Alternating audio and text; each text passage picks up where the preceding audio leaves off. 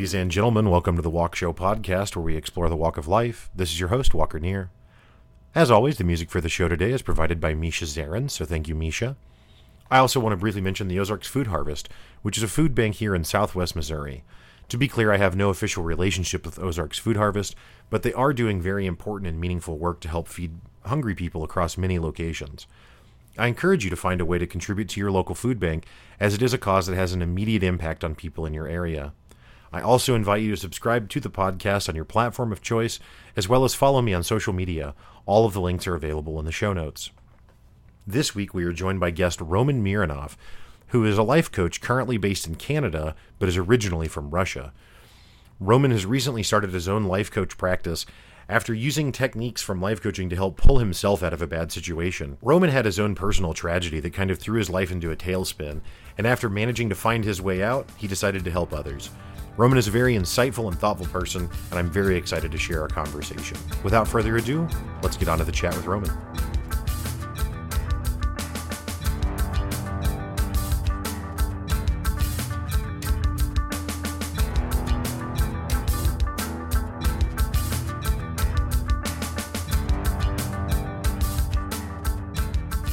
Welcome to the Walk Show podcast. Roman Mironov, thank you so much for joining. How are you doing today?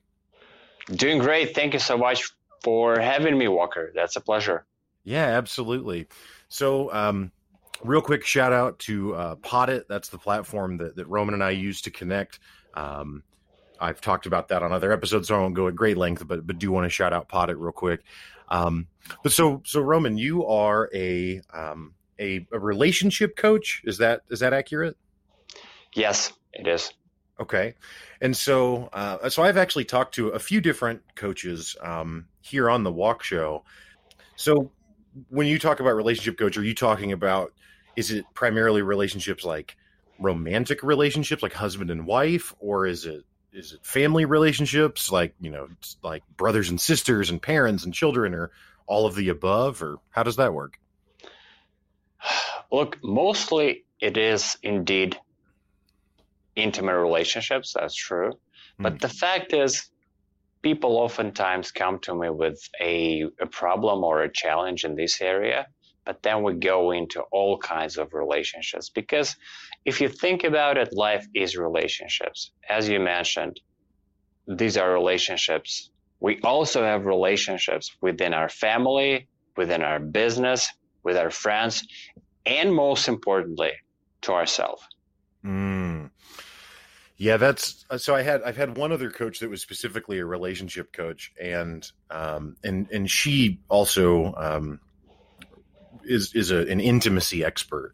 And it was interesting because I thought we would talk a lot on that episode about sexuality and those sorts of things, and we didn't. And not because it's taboo or because it's uncomfortable, but just because of what you just said. The relationship with the self ends up being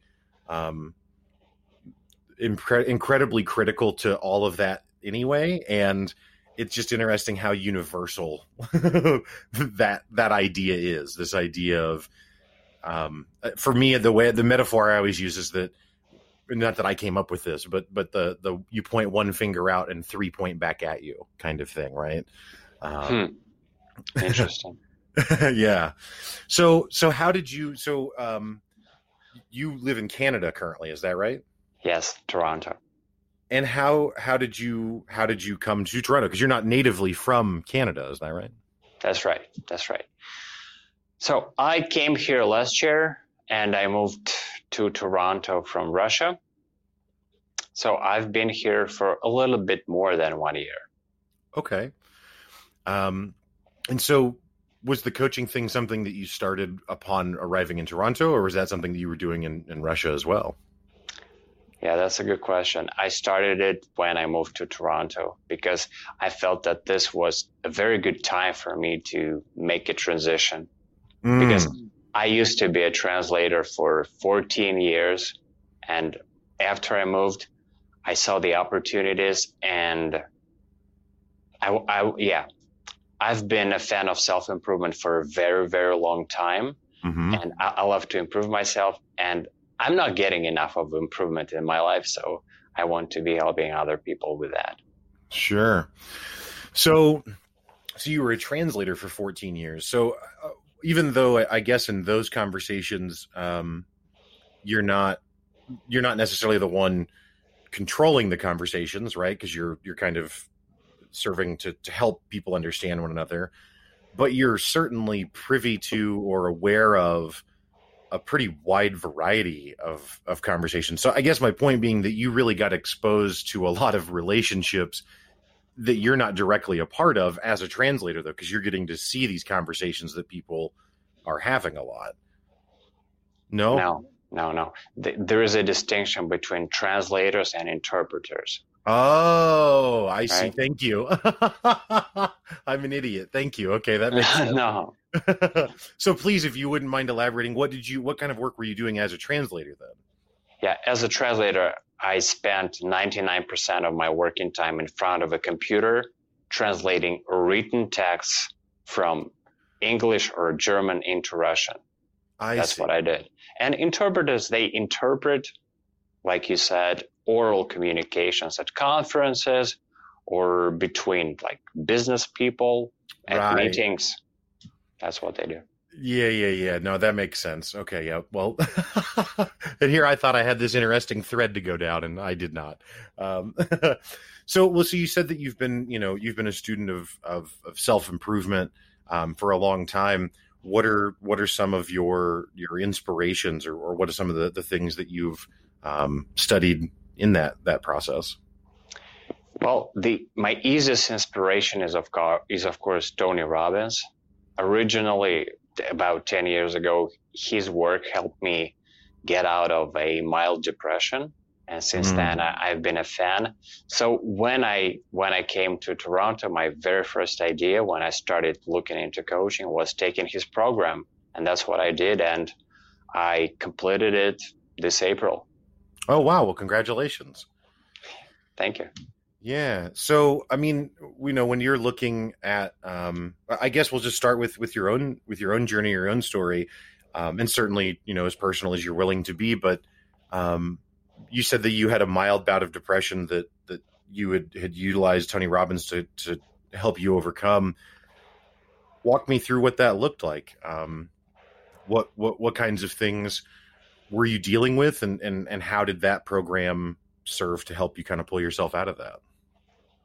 Okay, so first of all, how I got into that mild depression. The reason was pretty stupid, but my dog died, and I was already pretty grown up. I was in my early 20s, but at that point, everything was so perfect in my life, and I was such a perfectionist that I kept guilting myself about my dog. So the next thing I knew, I went into that depression, and I spent about 2.5 years there. That was quite a low place. I mean, I was functional. Mm-hmm. I was functional, but I wasn't happy at all. And the worst thing I hate about what happened is that actually this was the moment when my son was born, and I wasn't there because of my depression. I wasn't there for my son. I could not enjoy him in that his first year of his life, and I wasn't there for my wife, and that was the beginning of what ended as a divorce for our marriage. And the point is that how did I get myself out of that place? I just started listening to Tony Robbins, and I kept feeding my mind with positive things, with uplifting information, like all his teachings. And I just did it with consistency every day. I started waking up earlier and walking the new dog that my wife got for us. And I kept listening to his CDs. And that wasn't quick, my healing process, but I did recover just by rewiring my mind to think more positively. Yeah, well, I mean, and not clearly you're a coach and have come a long way, but I do want to just say that I don't think that's a stupid reason to be depressed at all. I think that relationships with pets are very genuine and real and meaningful, and it can be easy to think of that it shouldn't be that because it's not a person or something, but that I don't think that's true. I think that the relationships we have with our pets are just as real and significant as those we have with, people in our lives. So that's certainly understandable. It reminds me, it's different, but when you talk about how the one emotional circumstance being with the loss of your dog to and how that impacted the ability to have this emotional relationship with your son, right? That reminds me of my own story a little bit. I mean, it's different because I was dealing with two deaths instead of a death and a birth, but this was in 2004, so a long time ago now. But my dog passed away, but then within a week, my father passed away. And then within a few months, my grandfather passed away. Oh my God. And so the point being that it was almost like I didn't really get to have space to mourn my dog as well, because my dad passing was way more surprising, significant, traumatic, whatever words you want to use. And not that the relationships need to be compared or measured against one another in that way, but just that kind of overwhelmed my mind. And yeah, I didn't feel like I had a good way to be able to create space for both of those things. And it sounds like that's kind of what you experienced on your own, in your own circumstance, but. Yes, I agree. And first of all, my condolences to you. That was terrible. Three deaths in a row. That was terrible. Yeah. And I think that, yes, you're right about the deaths of our pets. That's true. This is very difficult. This is very emotionally intense. But I think my point is that in my case, I went overboard. I just, that was too much. Like going into depression is, no, every death is bad. Every death is bad. Even of someone of a loved one is bad. But right now, 10 years after that experience with my dog, I don't think this is a reason, any death is a reason to go into depression. I don't think so. That's absolutely a fair point. I think that there is definitely a significant line and one that is worth distinguishing between having a grieving period and succumbing to a larger episode of depression. But I think it's easy for someone to be in a healthy grieving period and that kind of slip out of control into something larger, right? Yes. Yeah, exactly. And that's why it's a very good thing to have a coach or a therapist who will prevent you from slipping into that depression, from grieving to depression. Right. Well, so that's something that that you just mentioned that I have found two ideas that I think are kind of closely related. One being the therapist, and then the other being the coach. They're two different professions. One is obviously a more of a medical professional, and one is not trained in medicine, but they're both typically certified, trained professionals. Have you had any experiences? So, obviously you went through some coaching and now have gone on to do that yourself. Have you had experiences with therapy at all? Personally, no. With my clients, what I end up doing is oftentimes they are, borderline clients. They can, both see a therapist and a coach, and both are beneficial. And sometimes I do end up helping them with a condition that might seem more medical. For example, I now have a client she's 26, and she has this problem of bursting into tears like suddenly without any reason. And this does seem like a medical condition, but after we sat down with her and started talking about it, I realized that she was that way because she's just emotional. That's one thing. And the second thing is that she just got out of a very, very toxic relationship, and she's not over her ex still. And that's the trigger. That's just the trigger. So we have worked on the trigger. I helped her get over the ex, get over the breakup, and she feels better. Her tears are going away slowly. Awesome. Well, that's good. That's good to hear.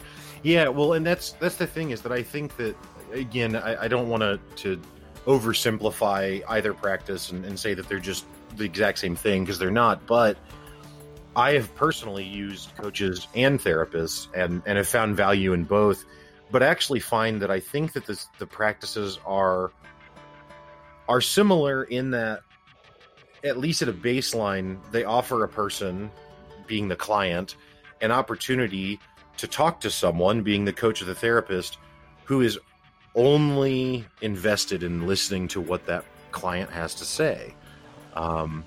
So it's a conversation, but unlike a conversation that you and I are having now, where it's kind of a back and forth, and it's a more one-sided conversation with the coach or the therapist, which is good because people need that opportunity to just put themselves out there and work through their thoughts. Exactly. Yeah. And in my practice, I find that it's always an individual balance with each individual client, because, with some people, they want to talk more and they want me to listen mainly. And that helps them in it of itself. Whereas with other people, they expect me to coach them, be a macho coach and motivate them and be very pushy. So it's different with different people. Right. Well, and I think that's an important statement as well, because it just talks about another thing that I talk about on this show a lot, which is that everything in life is nuance, right? There's not just binary choices. There's spectrums and scales to everything. Yeah.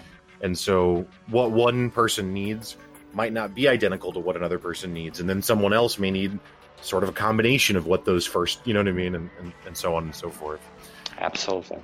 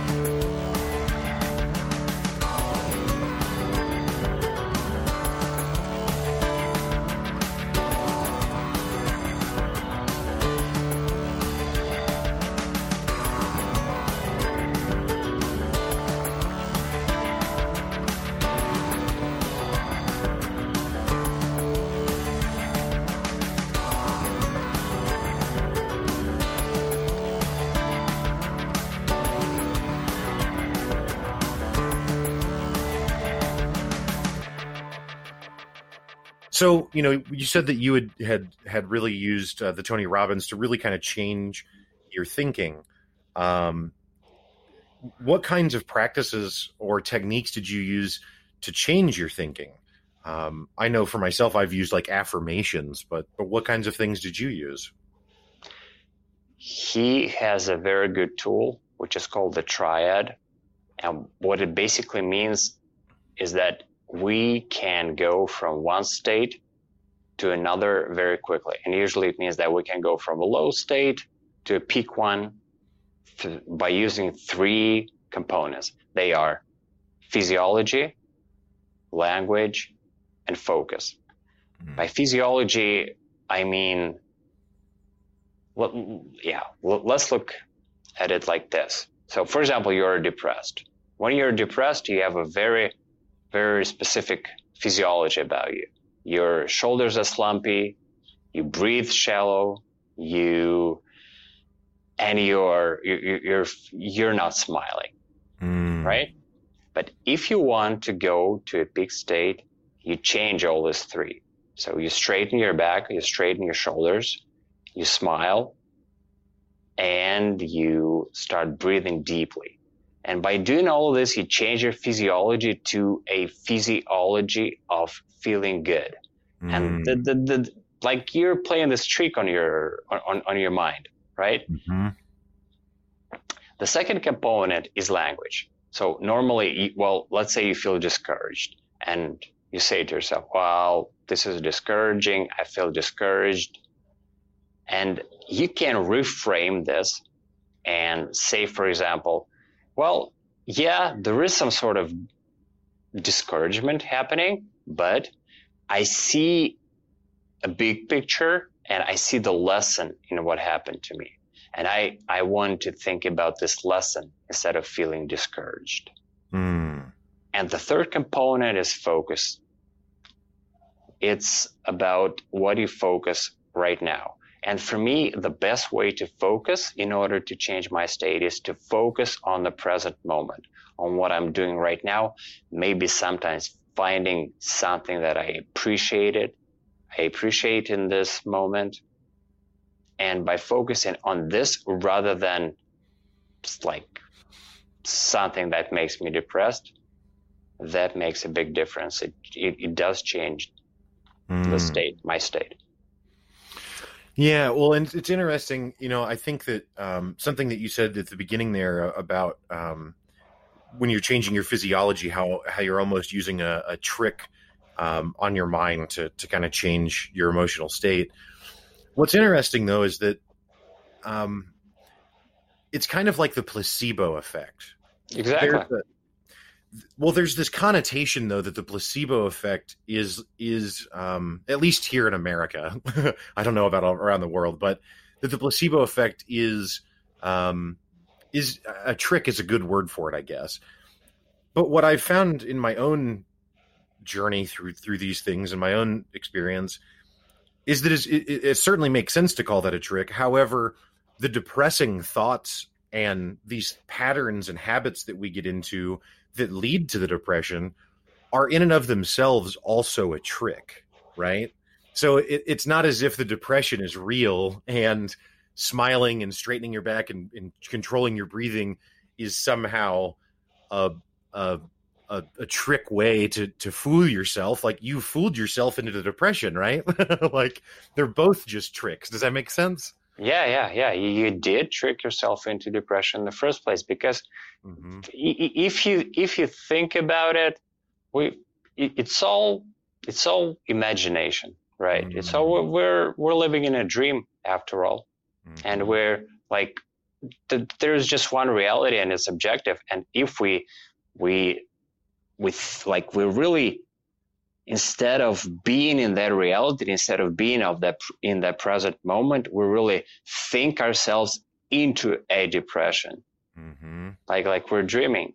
That's true. That's just the result of our monkey mind telling us, oh, everything is so bad. Oh, you should be depressed.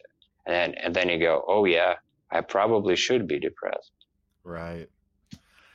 Yeah, I think to some extent there's also a feeling, and I don't mean to whatever, we'll use this circumstance, but if you would like to discontinue, we can.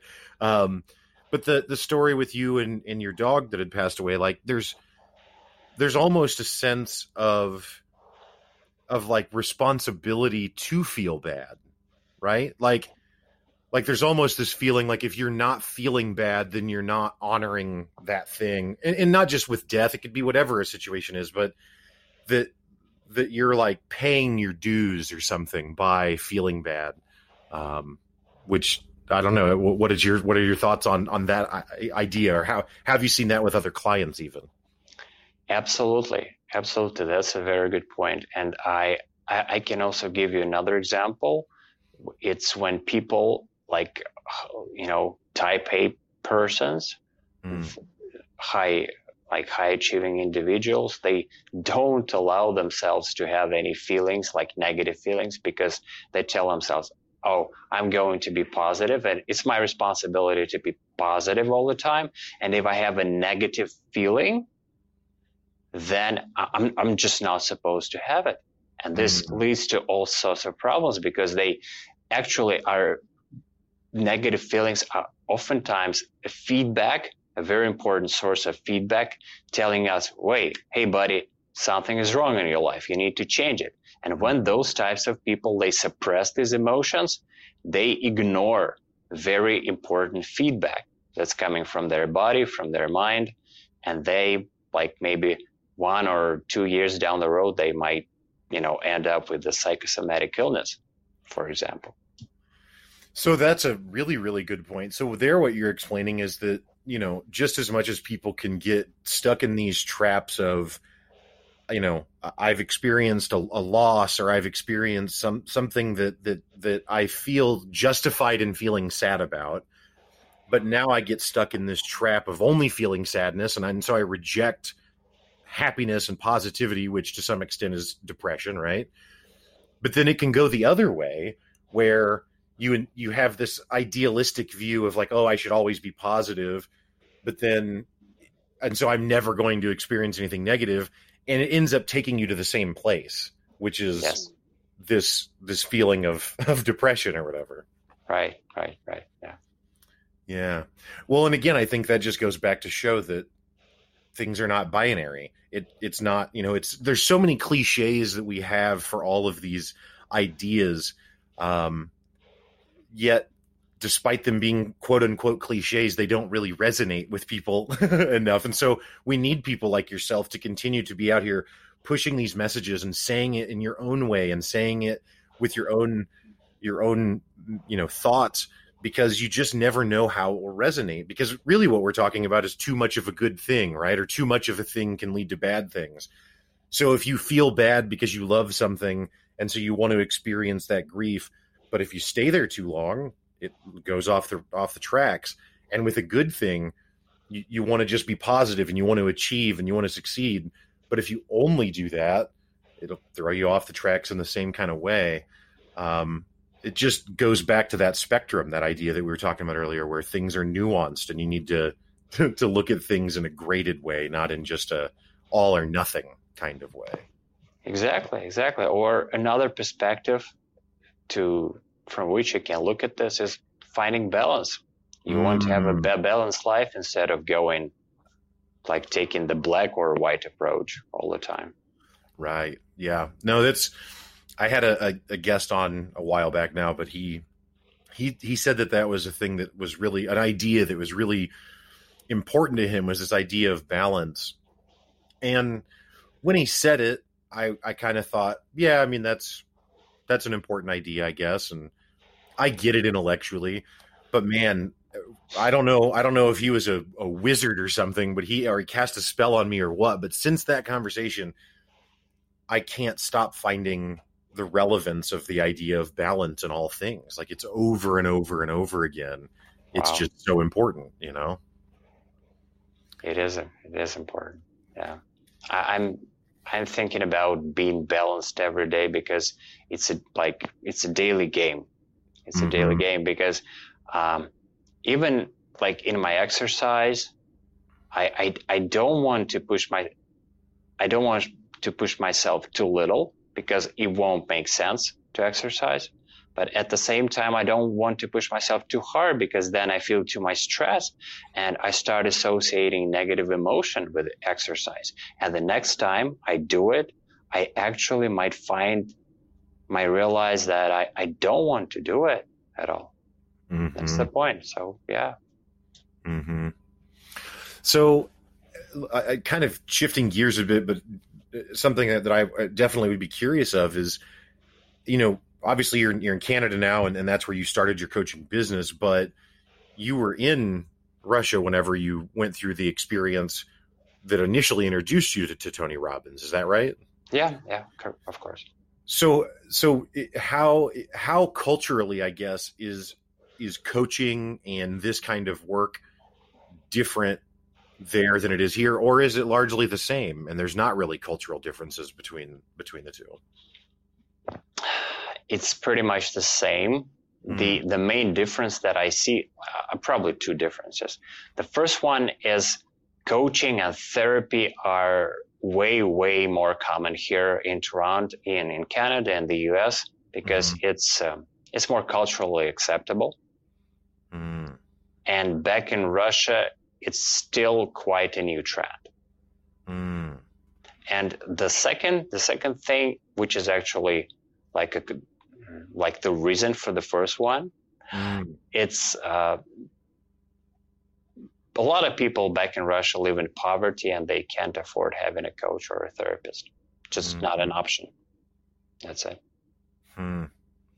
So the idea, I mean, that's another interesting thing that I think is maybe not, and maybe just by me, frankly, not addressed enough, but that while there is a ton of value to these things,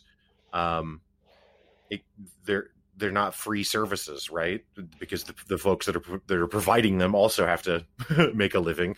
So not that they should be free. So I guess that's a question then, for someone who doesn't have the means maybe to hire a coach or to go see a therapist. Do you have any like suggested reading for people that they could maybe check out at a library even? Okay. So yeah, I have 2 points about this. The first one is my favorite book, like a general self-help book that helped me a lot, besides Tony Robbins' work. That's Stephen Covey's The 7 Habits of Highly Effective People. Because it combines both a lot of practical tips and a lot of tips that will introduce you to spirituality, like unconditional love.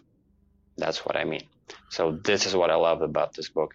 And the second thing that I tell, like when I sit down with potential clients and they tell me, oh, like coaching is expensive, I tell them, yeah, it might be expensive, but you see, with me, you will spend, well, for example, you'll get some result in 3 months, whereas by yourself, you will get the same result in 3 years, just as an example.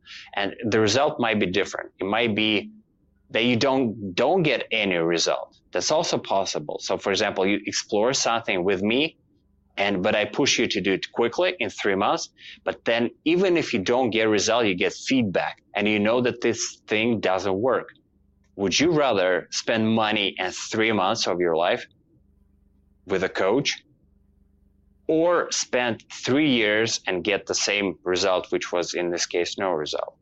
Yeah, so for your first point, that's awesome. I have not read 7 Habits of Highly Effective People. However, just a few weeks ago, the episode that released on the podcast here was a review I did with actually Brent Basham, who's the man that co-runs Pot It, where we met.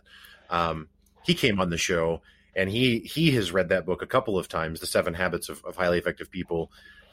And he came prepared with an outline. And I mean, we talked for nearly 2.5 hours about that book. Wow. And it's an incredible book. Having not read it, but just from his explanation of the topics in it. So that's awesome to hear you suggest it. And I shameless promotion, I guess, but I encourage anyone who's interested that hasn't read it to go check out that episode, because I definitely added it to my reading list after talking with Brent about it. Because, yeah, it was interesting because it seemed like the first part of the book, to tie it back to relationship coaching that we were talking about earlier, the first part of the book is all about how to improve your relationship with yourself to some extent. And then the second half is about, once you've done that, now you can improve your relationship with other people. So, yeah, definitely a very fascinating set of ideas and concepts in that book.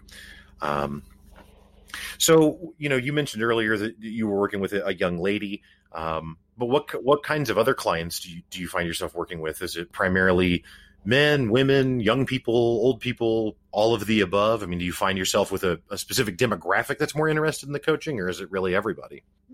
Probably everybody. It's a range. I would say that right now I have clients who are in the range from 24 years old to 59 years old. Okay. Well, that's awesome. And I assumed that would be the case, but I wanted to ask the question because I think it's important for people who are listening to understand that you can get value out of coaching at 59, right? Like, it's not something that's only valuable if you're a college kid who's lost their way or something, you know, or a 30-something professional who's trying to climb the ladder. Like, there is value in this stuff no matter where you are in your life. Yes, absolutely. Well, let's take the older clients that I work with now, and I'm helping them with different things. I'm helping them with, with their relationships, especially as they use dating apps. I help them lose weight, and actually, I've been so excited this last couple of days because I've started working with a woman. She's 59, and I've been helping her with weight loss. And one of our goals was to improve her health because she was pre-diabetic, and she was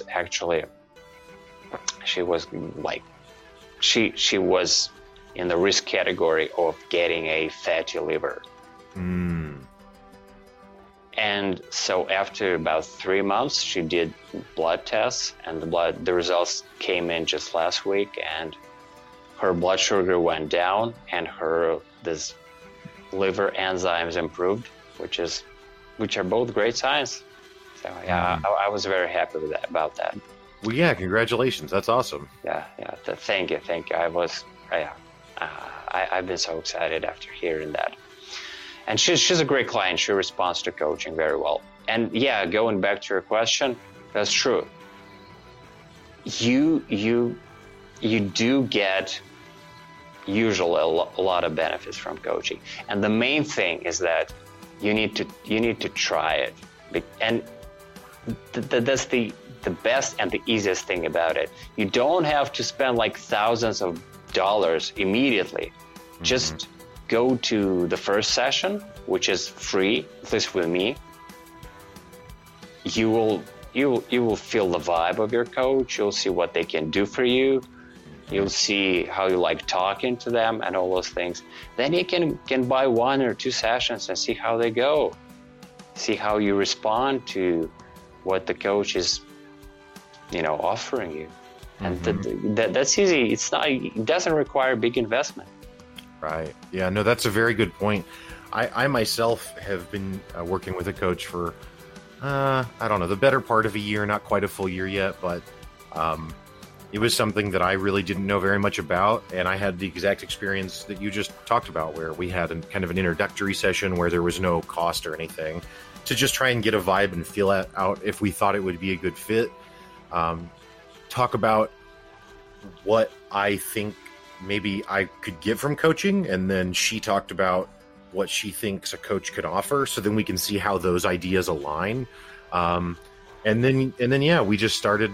I think I signed up for her for 3 months initially, just because, to your point that you made earlier, I think you're doing things in 3 months as well. You talked about. I think that it's important to sign up for maybe more than just one session, just because there's value into consistency, right? There's value and commitment. Yes. Yeah. So you might not see the result of it in just 1 or 2 sessions, but that doesn't mean that that's because you weren't going to see those results, right? But either way, yeah. And I think that, and I don't mean to just share my own personal stories as much as to just outline for people again, to reiterate what you said. You can try it for free usually. And you can have an opportunity to see if you vibe with the coach, and just like everyone else in society, coaches are individual people too.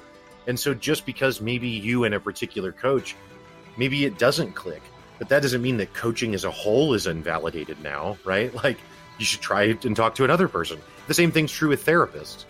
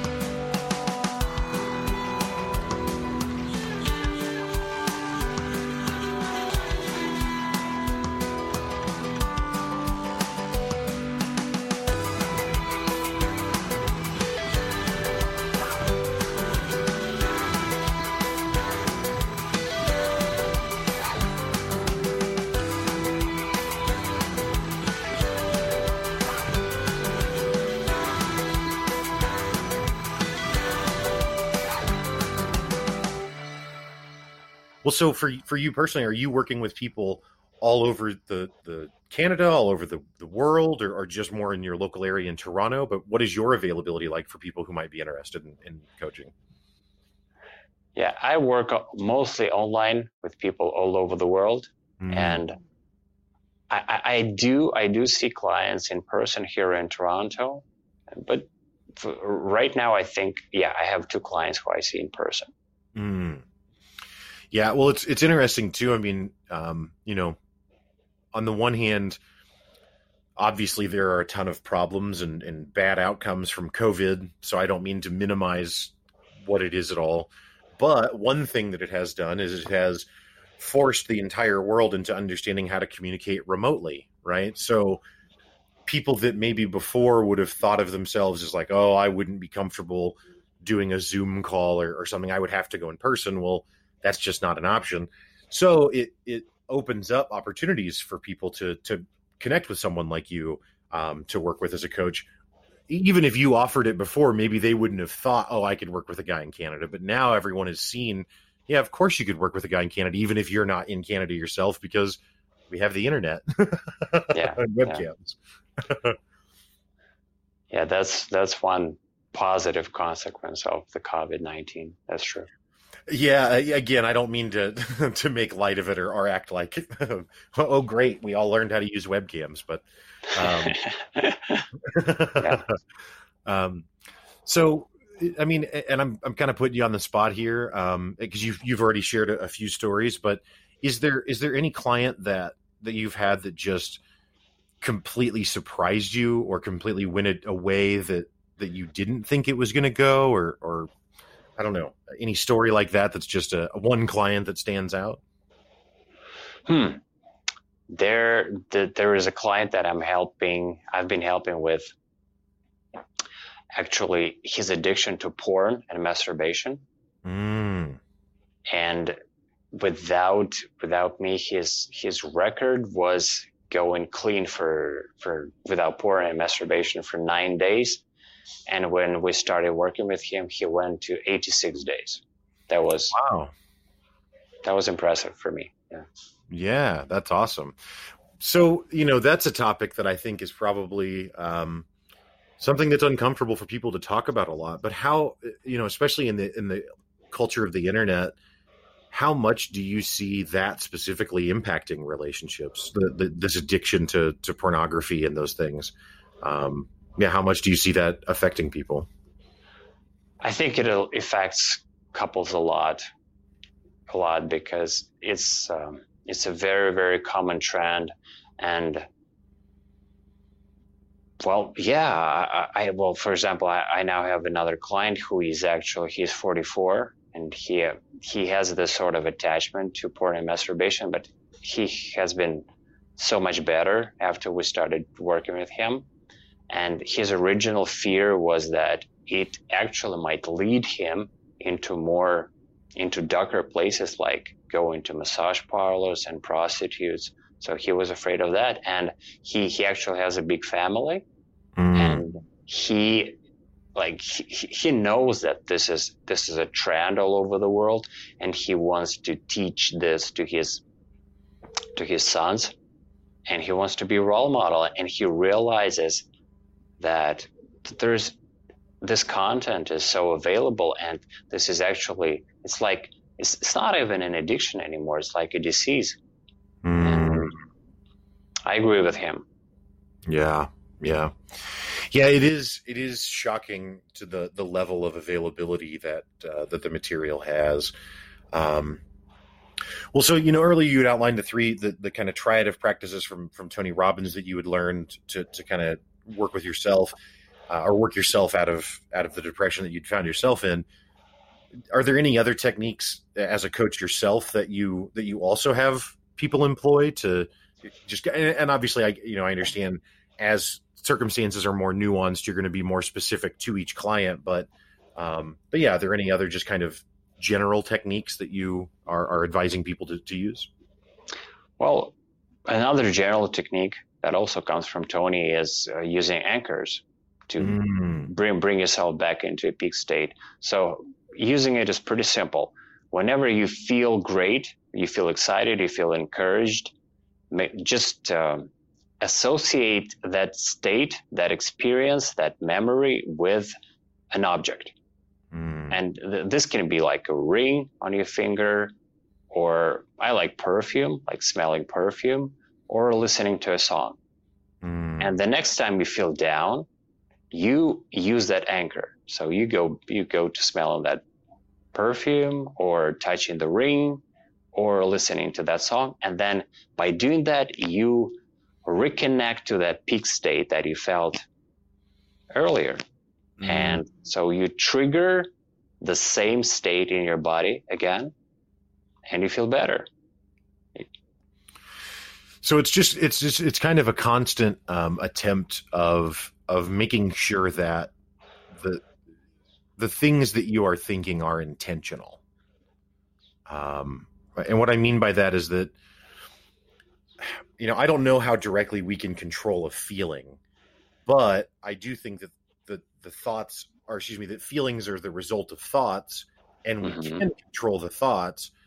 So it's this constant practice of trying to, whenever feelings start to go in a direction that you don't want, to try and bring them back by being intentional in the way that we're thinking. Yes. Remembering a specific state that we were like some time ago, and the state that you actually associated with a special object, with a particular object. Mm-hmm.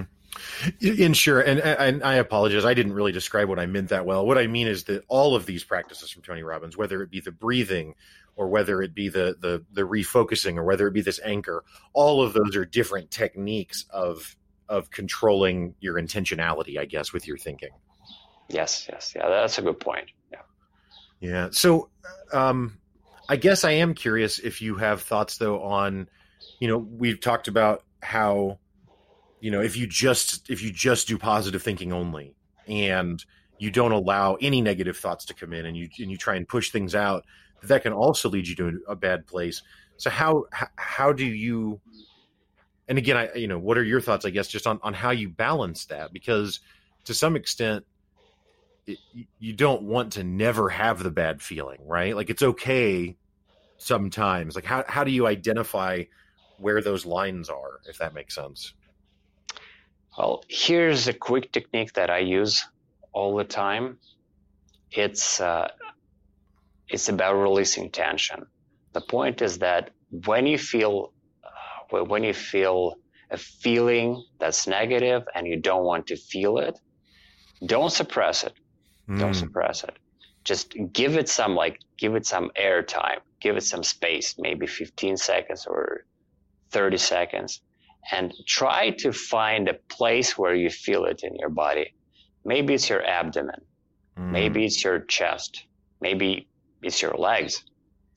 And then, so feel that emotion, feel that negative feeling in that, for example, in your abdomen, and then after maybe 15 seconds or 30 seconds, relax that part of the body, relax the abdomen. And by relaxing, you're letting it go.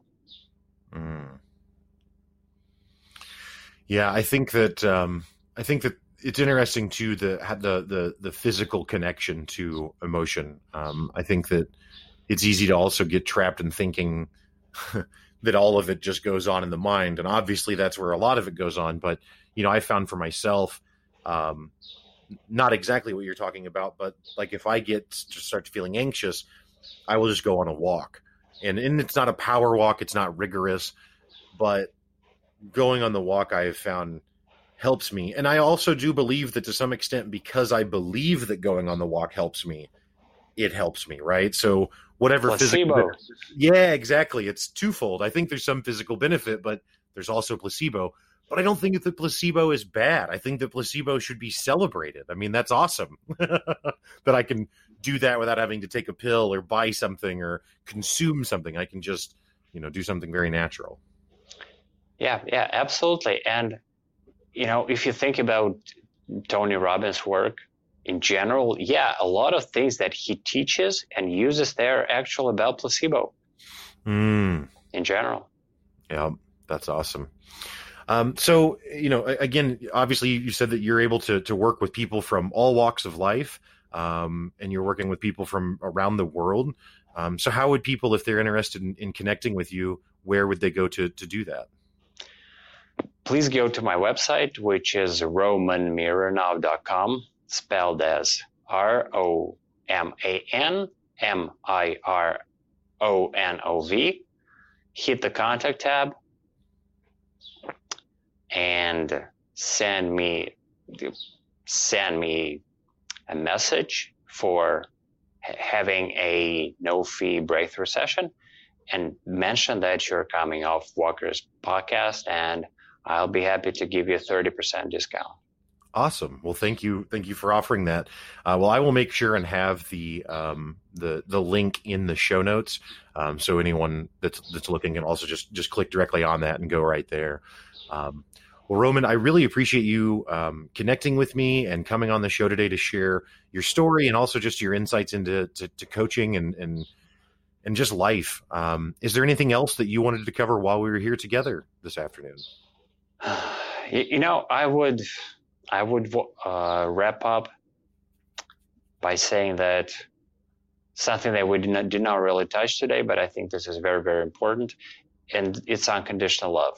When it comes to relationships, what you want to do is to go into the relationship not with the intention to get something out of it, but you'd rather go into the relationship with the intention to give, because there are two things that happen when you do this. You feel love when you give it, not vice versa, because this is selfless love. And the second thing is that by giving unconditional love, you make your partner happy, and they want to reciprocate. That's how it works. And many people get it backwards. They go into a relationship to trade. They want to get, they go there to have their needs met. Their needs met. Mm-hmm. And that's oftentimes the wrong approach. Yeah, no, that's a really, really good point. And I think a lesson that applies into a lot of places, but this notion of whatever you want from the world, will just say, if you give it first, then you receive it back, kind of thing. So, well, thank you for that. That's a very insightful thing to end on. Well, Roman Mironov, thank you again. RomanMironov.com is the website. I will have links in the show notes for that. Thank you again so much for your time. Thank you so much for having me, Walker. It's been such a pleasure. You were so insightful with your conclusions about what I said. That's great. Thank you.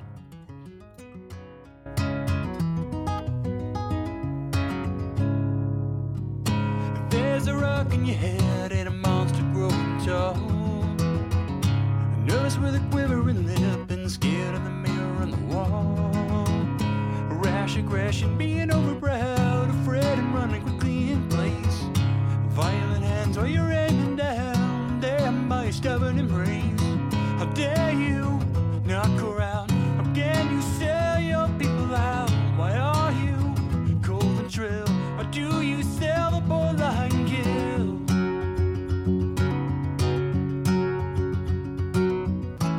Is there a spark that turns to a flame that burns deep inside of you?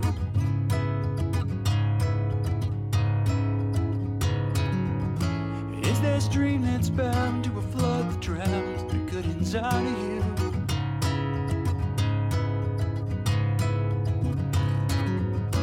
You can't shoot your way out of this one.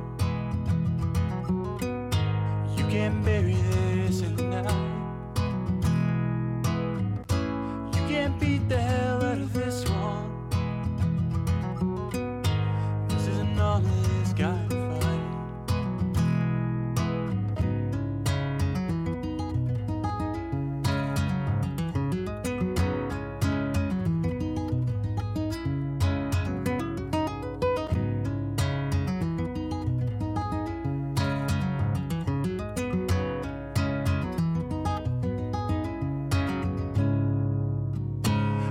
the bass in your hand while you're shackled to the wall.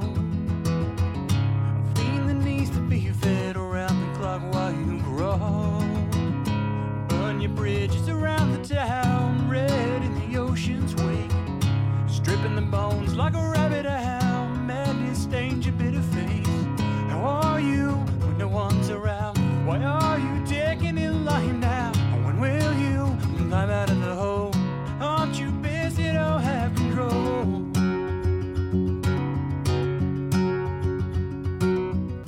Is there spark that turns to a flame that burns deep inside of you?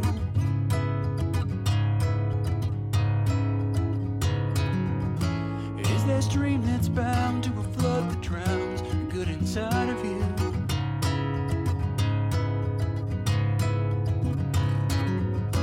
You can't shoot your way out of this one.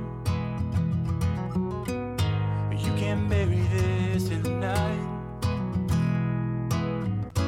You can't beat the hell out of this one.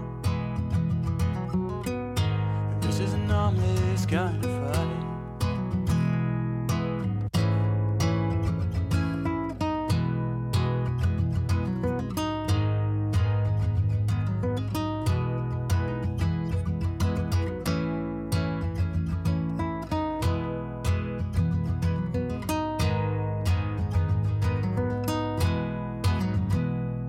All right, folks, well, that's going to do it for the show today. Thank you so much again to Roman Mironov for stopping by and being a guest on the show. As always, thank you to Misha Zarins for providing today's music. And, of course, thank you, listener, for listening to the episode.